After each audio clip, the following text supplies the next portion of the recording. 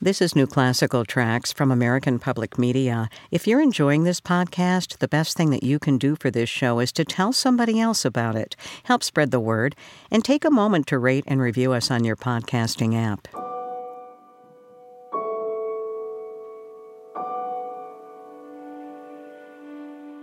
I had a chance recently to talk to a 24-year-old Icelandic pianist. His name is Gabríel Ólafs.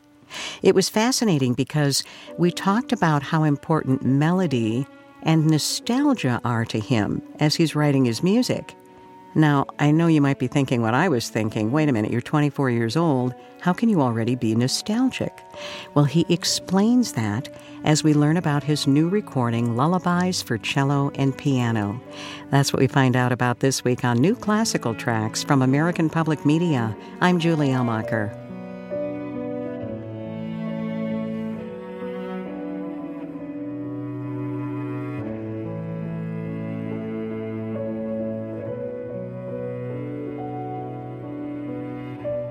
You were just 14 when you wrote the piece that landed your first record deal. So now, a decade later, you've just put out another new recording, and you've created a lot of music since then. How has your music evolved since that very first piece that kind of launched your recording career?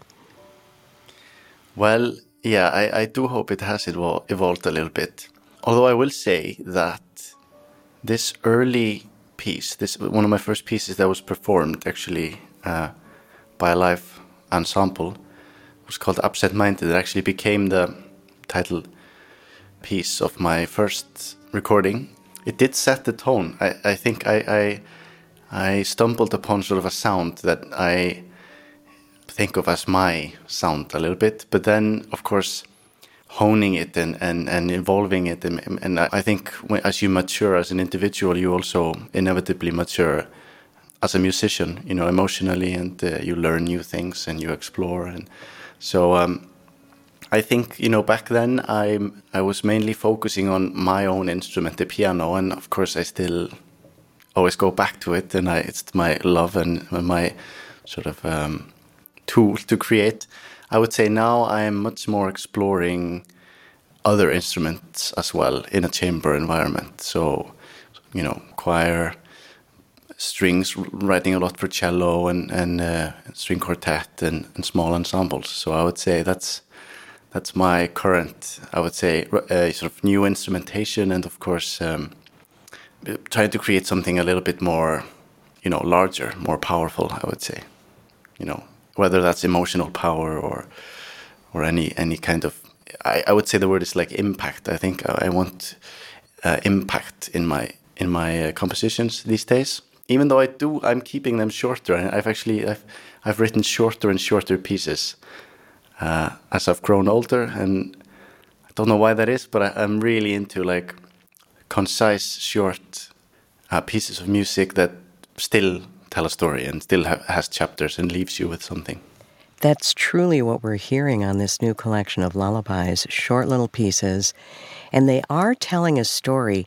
Let's talk a little bit about the source of these pieces, because they came to you, they sort of fell into your lap when you were browsing through an antique bookstore.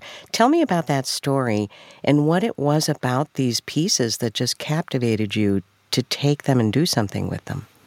Yeah, it was very random. I'm on like a list at this old bookstore, and they call me for stuff that comes in, and many times it's just an old edition of some classic or something that, they do know my interest is very much in music history and poetry and stuff like that. And when they called about this one, it's something actually that I learned about in school, studying music in Iceland. I had totally forgotten about it. And I actually had never seen the book. It's actually quite rare, the book itself. And it is pretty much our most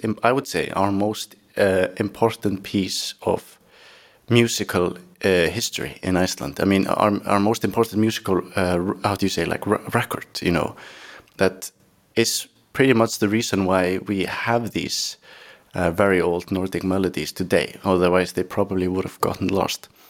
So your question about what it is that captivated me, I think it's this very deep look into my own roots and my country's sort of musical heritage, which is something that actually my country's musical heritage is it's actually not as rich as many other countries, even in the Nordics. We actually don't have that deep of a musical history. We have mainly sort of poetry and books is something that Icelanders and Vikings here, created. So I always sort of, as a musician, wanted to. There was sort of a mystery, I would say, to me over my country's musical roots, and then finding this book and seeing that there are actually really wonderful, beautiful melodies existing in this book, just in sheet music form. So basically, it was a priest that toured the country and collected them from families and churches, and he went to every part of Iceland around the island, and he collected these melodies. And I think what captured me, was sort of the, apart from the mystery and the cultural value, was that many of these melodies I thought were, just reading them and playing them on the piano, I thought they were surprisingly catchy.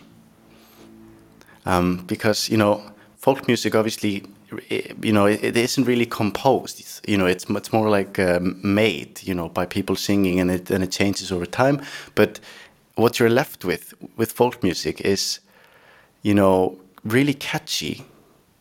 They are catchy. They're captivating melodies, and which I thought translated very well into our 21st century environment in music. And when you write a pop song today, you want it to be catchy, right? But with folk music, you want it to be catchy for hundreds of years. You need it to survive. So I really liked that. I thought that was intriguing, and I thought of this idea of challenging myself to write new quote-unquote folk melodies or new lullabies. And I think these were sort of the main reasons why I was really into the project. Let's talk a little bit about that, too, because I know you actually wrote maybe about half of the melodies. Is that right? Right. So when you opened that book, were there actual musical scores in there? And so you were able... Yeah. You could actually see, okay, here is the melody that goes with these pieces. Yeah. How did you decide which ones you were going to create your own melodies around? Well, I actually noticed very early on going through these, and yes, these are musical scores, but then there's also text to give context, and many of these, or all of these melodies, I should say, had lyrics originally, which I'm, as an mainly instrumental composer, I abandon on the record. I noticed very early on that most of the melodies that I really liked, just my immediate favorites, were lullabies. So they were classified as, lullaby melodies. And I picked sort of a combination of just some lesser known ones. Obviously, they're all lesser known to the world, but if from an Icelandic context, I picked sort of some lesser known ones that I just really liked and found in the music score. But then I also picked some that were personally, my favorites. So, for example, there's a track called Mamma, which means mother or mom in Icelandic. And that is probably our most celebrated and common lullaby here in Iceland. And it's one that my mom, or my parents would sing to me.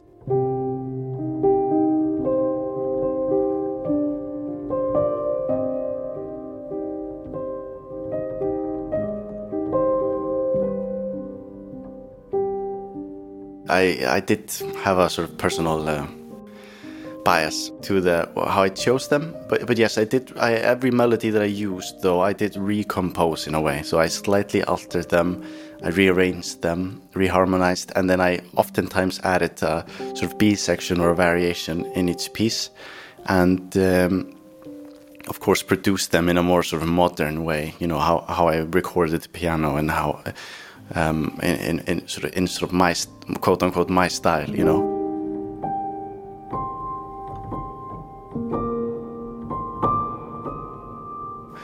And then the original ones, I just wanted to try to make them on par with the others or fit in. And that was the big challenge with this recording, actually, was composing the new ones so that they wouldn't immediately be like, oh yeah, these are folk melodies, and then he obviously composed some extras and they don't fit in. And my biggest sort of yes was when I sent it to my friends and my label, and even experts or A&Rs from my label, they were like, I had them guess. So I had my friends in my label and management and everyone just guess which ones are actual folk melodies and which ones are compositions, and many of them actually weren't able to tell, and they guessed the wrong one. They guessed my melodies as folk and something, and then I was like, yeah, mission success. Can you identify those for me, the ones that you created? Yes, of course. So the opening track is called Fantasia, which is an original melody.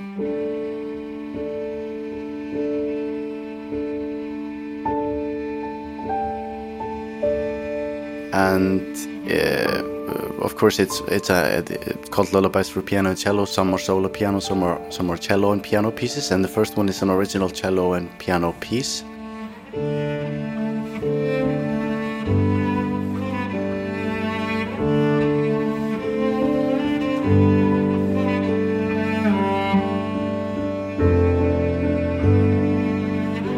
Pretty much sort of inspired by the sort of Celtic side of Icelandic musical heritage, which we have. We have a sort of Irish Celtic population early on that very much influenced the musical sound of the Vikings. And it also celebrates my love of fantasy. So I'm a huge nerd, actually, and I've recently been able to admit this publicly. I'm really into, as a kid, the Lord of the Rings books and all of that. So I'm a huge fantasy nerd, and I really wanted to also capture a sort of fantasy sound, hence the name Fantasia, Fantasia. And so the next one is called Salmur, and it's a hymn, which is based on an Icelandic hymn, loosely, which and Salmur means hymn in Iceland, and it's a piano and cello piece, and it's very much sort of, I would say, minimalist, repetitive. I was thinking maybe like Arvo Pärt glass, sort of, even like Jóhann Jóhannsson style.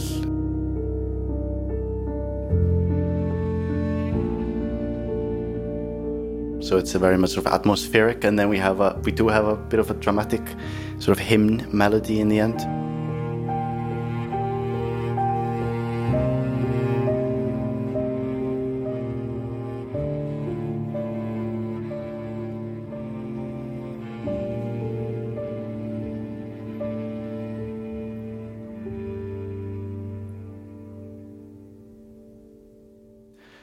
And then the third piece on the album is called Nocturna, which is just the Icelandic word for nocturne, sort of a nighttime piece.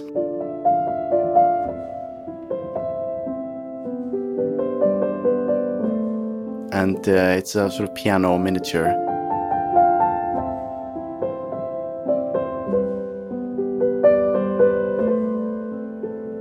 That I actually wrote in the middle of the night on my piano, and it's an original, yeah. And then number 4 is called Eldur, which means fire, and that one is also an original melody, which starts with piano. I wanted to do one piece where it's very much like a question and answer, sort of piano starts off and then cello completely takes over.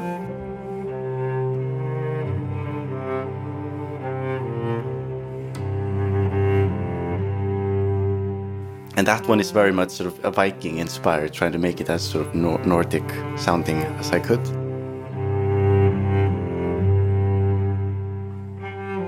And then Visa, which means, basically, Visa means little story, it's a little poem.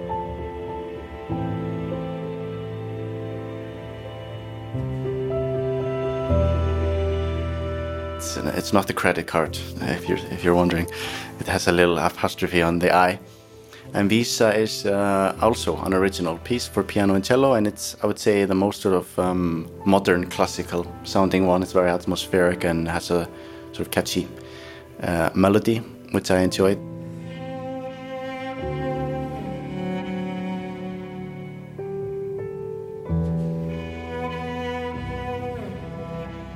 And then we have Mamma, which I talked about earlier, which is our sort of most celebrated Icelandic lullaby.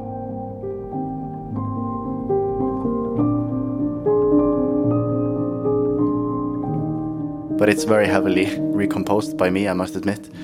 It felt a little bit illegal to change it around, you know, given the history of the piece, but I kind of like that. I kind of like to mess around.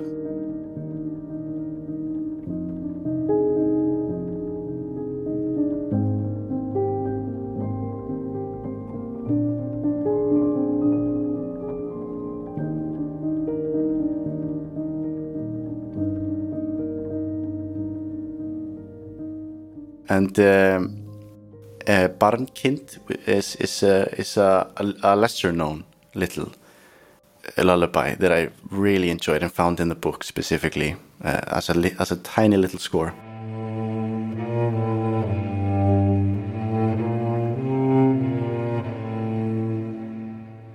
And I thought it sounded really beautiful just as a solo cello piece. And my friend Steini, who is an Icelandic cellist who played on this whole recording with me. We did it basically live, and I wanted her to have it's like a little interlude, if you will.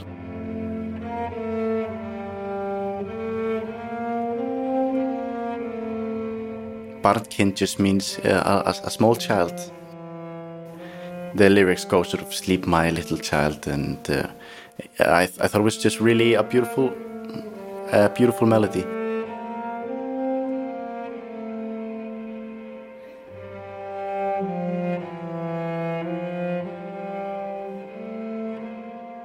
And then the next track is called Frost.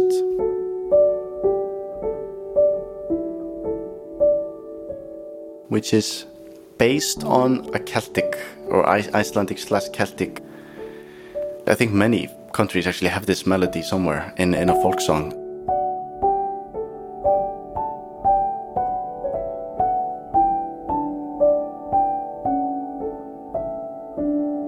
But I know it as like a little frost winter track.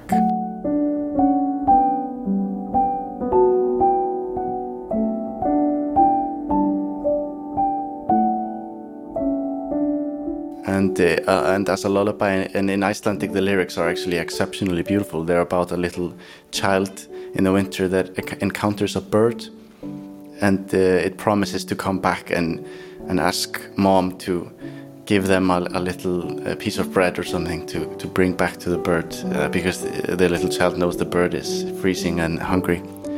So I think it's a very beautiful track. Bambalo is also an Irish melody, I think, originally, but it's came to Iceland with Irish sort of settlers. Fun fact, they say that 50%, or I think it's a fact, that 50% of Icelandic DNA is Irish. So we're Irish and Norwegian or Norse. And that's the difference between Icelandic people and, for example, maybe Norwegians or Finland. I guess Finland has their Estonian and Russian connection, but we have especially an Irish genetic and, if you go back, cultural origin. So Bambalo is actually my favorite piece, and it's a recomposed sort of Irish Icelandic melody.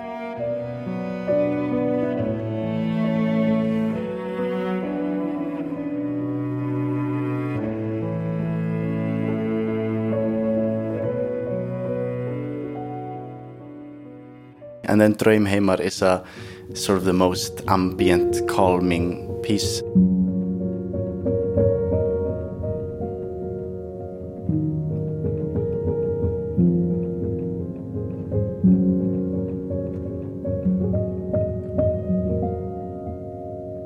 I wanted the album to end on the 10th piece as a very soft lullaby, you know, to put it to rest in the end. And that's the whole album, that's the whole recording.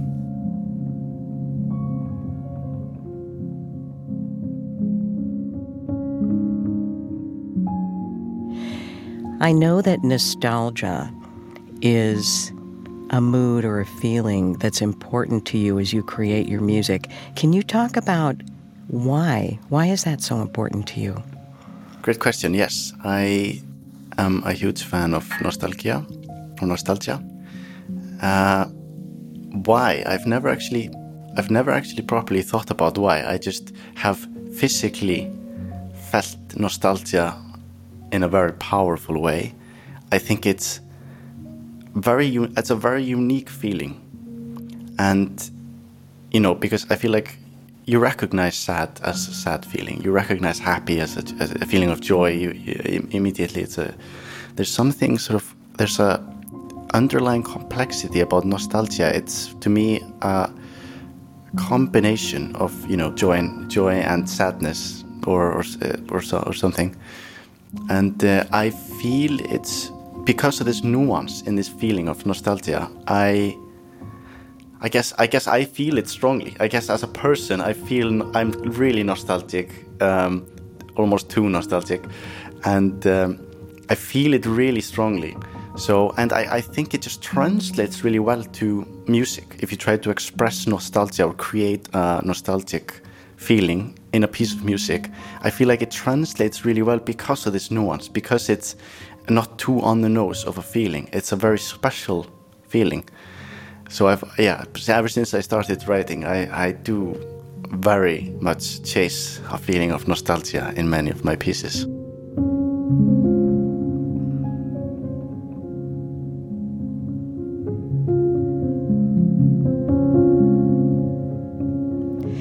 I'm going to point out that you are, 24 years old? Yeah. So the fact that nostalgia is so key to who you are, I find kind of striking, because most often people I know who are in their 20s, they're really looking to the future, right? They're not Right. dwelling on the past or thinking about the past. What is it about that idea of nostalgia that just resonates with you so much? I mean, is there an experience you yourself have had that, has just really stuck in your soul that makes you want to express that in your music? Well, that's very true. It almost sounds very sort of like a juxtaposition, being in your early 20s and then exploring nostalgia constantly. It almost feels like it should be explored by someone older now, someone that's been composing for a long time should have probably explored it. But I actually would argue that nostalgia is experienced strongest when thinking about very early childhood. There's a sort of a purity and intensity in your early childhood experiences, and me being close to those experiences. There is I would say a strong nostalgia you feel as you are a young adult. You're recently an adult, and you very recently had to say goodbye to childhood and to these powerful experiences that you experience in childhood. So just like you would if you were to break up with a person, like a lot of people write romantic songs because they've recently had a breakup or they've recently experienced love. I feel like I've very recently experienced these powerful childhood memories that I'm working out in my music. So I feel like as you become an adult, it's a way, at least for me, I'm speaking of course for myself, it's a way for me to grow up and say goodbye to, I mean, you know how it is, your childhood dog, your childhood home where you grew up. And these like really beautiful memories, and then you feel a little bit of a sadness because they will never these experiences feel like they never come back. And I think you can feel nostalgia if you let go of the definition of nostalgia. I think you can feel nostalgia for the future, and it sounds really stupid, but you can create a nostalgic sense in music or art or anything, whether it's the present, the past, or the future, is my theory. As I was preparing for this conversation, I was trying to think, myself, well, gosh, was I already thinking in a nostalgic mode when I was younger? And indeed I was, especially when you get to those really major milestones, right? Like graduating from high school or something. And all of a sudden, I remember walking back to the grade school where I went to grade school. And I remember sitting on a swing going, oh my gosh, like that went fast and this can't ever be, you know what I mean? And there is that feeling of it was a great thing and it just feels like it's so fleeting in a way. So That's exactly. I thought, oh, perhaps that's been your experience as well. Yes, that's exactly the experience. These key moments that are important in youth. And I think fleeting is a very powerful and a good word to describe it. Beautiful, fleeting. When I just put this recording on, just to listen to it while I was getting in the mood for this conversation, I almost had this sense that it felt sort of like a film score. And I know that that's one of your goals, is to write film music. Do you get that sense when you're composing your music now that, oh, it could actually be like accompanying a film or something like that? I don't know. Yes, I mean, I'm actually very visually minded. I always say if I didn't go into music, I think I would be a filmmaker in some aspect. I would be an editor or working on, I think, visual media. And actually my love of music has a big part of it has actually been film scores, and I really love movies my whole life. Ever since I was a really small child, I watched a lot of movies, and I'm a huge film buff, as you would say. And music scores, film scores, are something that affected me in a way as a kid that I can't seem to shake it off. It just without me knowing, I have always sort of a little bit of a film score sound because I'm visually minded, and I just listened so much to film score and studied them so much as a kid. But I will say that I have had offers for visual media. I just haven't really found a piece of visual media that I really resonate with. So this is something I just found recently. In recent years, I've realized that I maybe couldn't be that type of film score composer that I've met and that I know, these types of guys and girls, where they can take anything and just do it, and then next piece and do it, and it's like a little bit of a factory. I think I have to find a visual media that I resonate with in the same way that every recording that I do for Decca or even for myself, it's a concept album. The piece that I'm working on now is also conceptual. So a huge part for me as a composer is to be invested in the story or the concept. It has to have this. It has to have this purpose or this theme, and you do get that freedom when you're doing your own piece of music, like this new album, Lullabies, that I did. You are basically the director. Of course, the movie doesn't exist, but you're the script writer, and you can make the film to your own script. And that's something I really like about doing your own music on your own terms.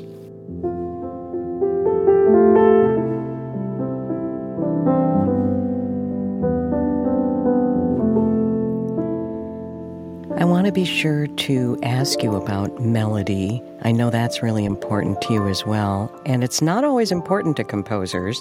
I do think, though, that, there is something about that melody, right? That it just, it grabs you right away and takes you into the piece. Can you talk about why the melody is so important to you? You're totally right.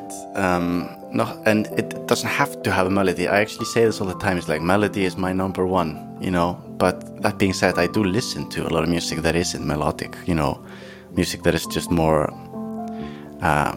ambient or even atonal or, etc.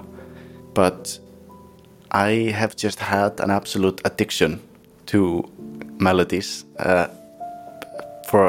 ever since I understood what a melody was. I was just obsessed with melodies, and I constantly have a melody in my head, whether it's something I'm thinking of or something that I heard. I like, how do you say, like something stuck in your head. You know, you're listening to that's why I actually don't listen to the radio. I really, melodies are just have just been a huge part of my life forever. And for me, it's just been, I mean, maybe I'll change my mind later, but for me, these last couple of years I've been a composer. It's just been the easiest way for me to convey emotion, and I feel like it gives your piece a lasting impression, which is important to me right now, at least, is that you can no matter how short or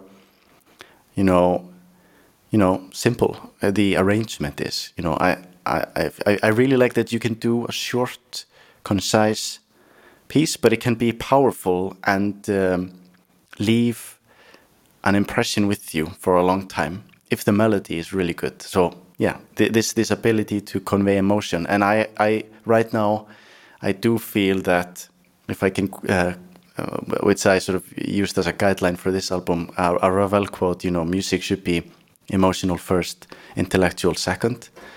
I like intellectual music, but emotional impact is just where it's at for me right now. And the melody is just a great tool. And that makes so much sense because nostalgia is so important to you, right? Yeah. And what do we remember? We remember the melodies from our childhood or, prior time in our life. So that just makes a lot of sense. Those two things work so well for you. Yeah, now that you say it, it does make sense. That's exactly what I'm going for. You use a technique called felt piano. Can you tell us what that is and why you love that technique so much? It's basically a technique where you have an upright piano and you put a layer of material in between the strings, and it sort of softens the sound, and you can actually experiment a little bit more with microphones. You can put them closer, and you can get different textures in your playing, and it also creates a resonance, which is very unique.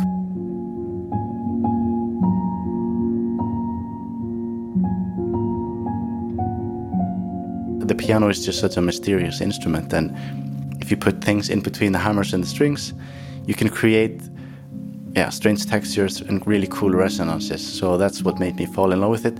Obviously, it's become very popular, which is actually why I'm trying to move away from it now. I'm really into like soft but deep and powerful grand pianos. And I actually bought my first grand piano, which is here in my living room, a Bösendorfer old one that has this sound that I really love, which is just like really soft and round, but really powerful and deep. But the felt piano is something that I discovered in like 2010 or something when I heard a German electronic musician, composer called Nils Fram do it. And I found on Bandcamp, I think I was like 12 years old or something, and I heard an album by him on Bandcamp. And I was like, wait, you can do this? And then I immediately started to experiment with it.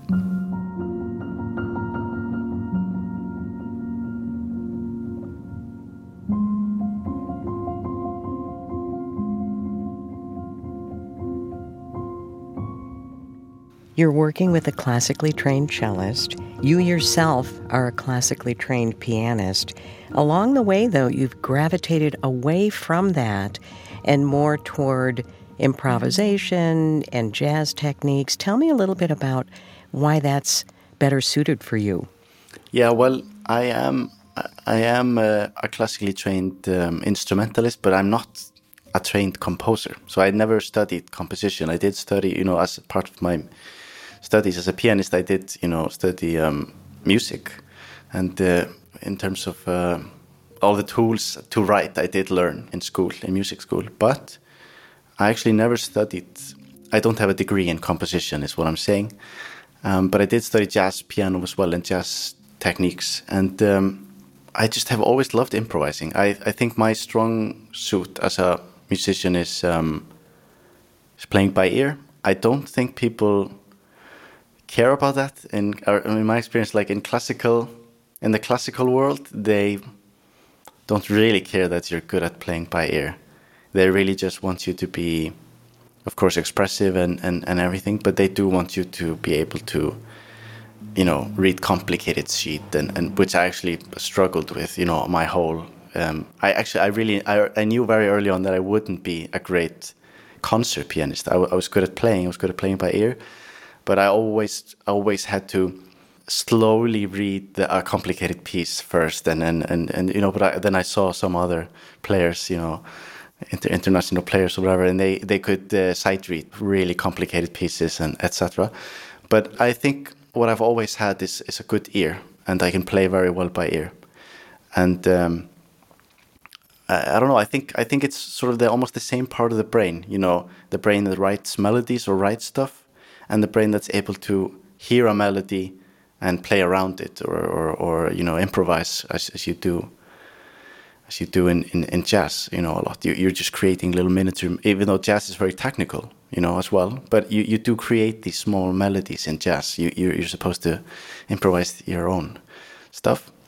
And I don't know, even though I do try to go for a classical sound, I feel these jazz techniques and playing by ear and these even pop and looking at, electronic, whatever it is, techno, ambient. I try to consume as much as I can. And I think when you meld these influences together, you get something new. You get a new sound. I think that's maybe why I've abandoned the fully classical. I'm not creating or at least for now, I haven't been creating sort of what you would call maybe contemporary music, as some composers with PhDs are doing. They have a PhD or a doctorate in composition, and they create this contemporary, often very atonal and sort of textural music, which I don't like right now. Maybe I'll develop a taste for it. I'm not a fan at the moment.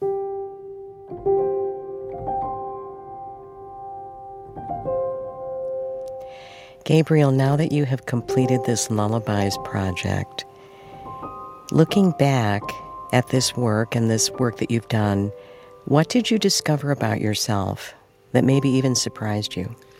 Yeah, well, after I finished this project, I would say as a person, I discovered, even more deeply my love for history and tradition.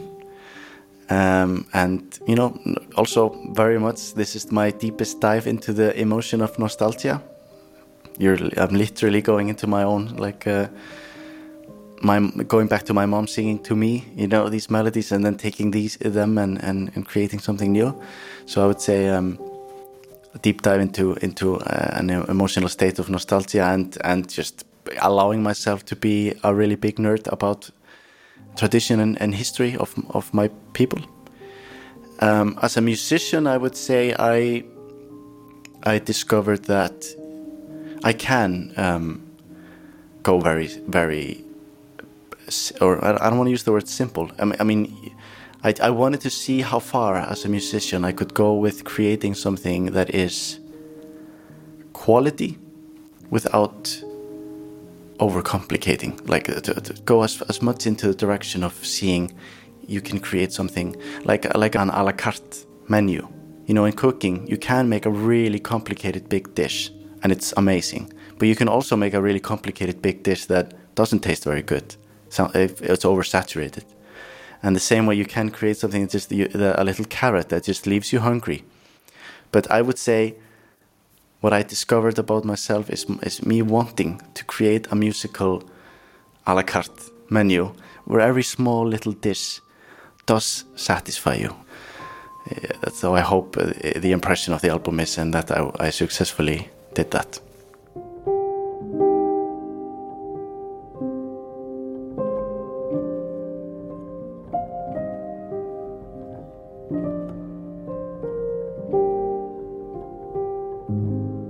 A new collection of lullabies for cello and piano from Icelandic pianist Gabríel Ólafs.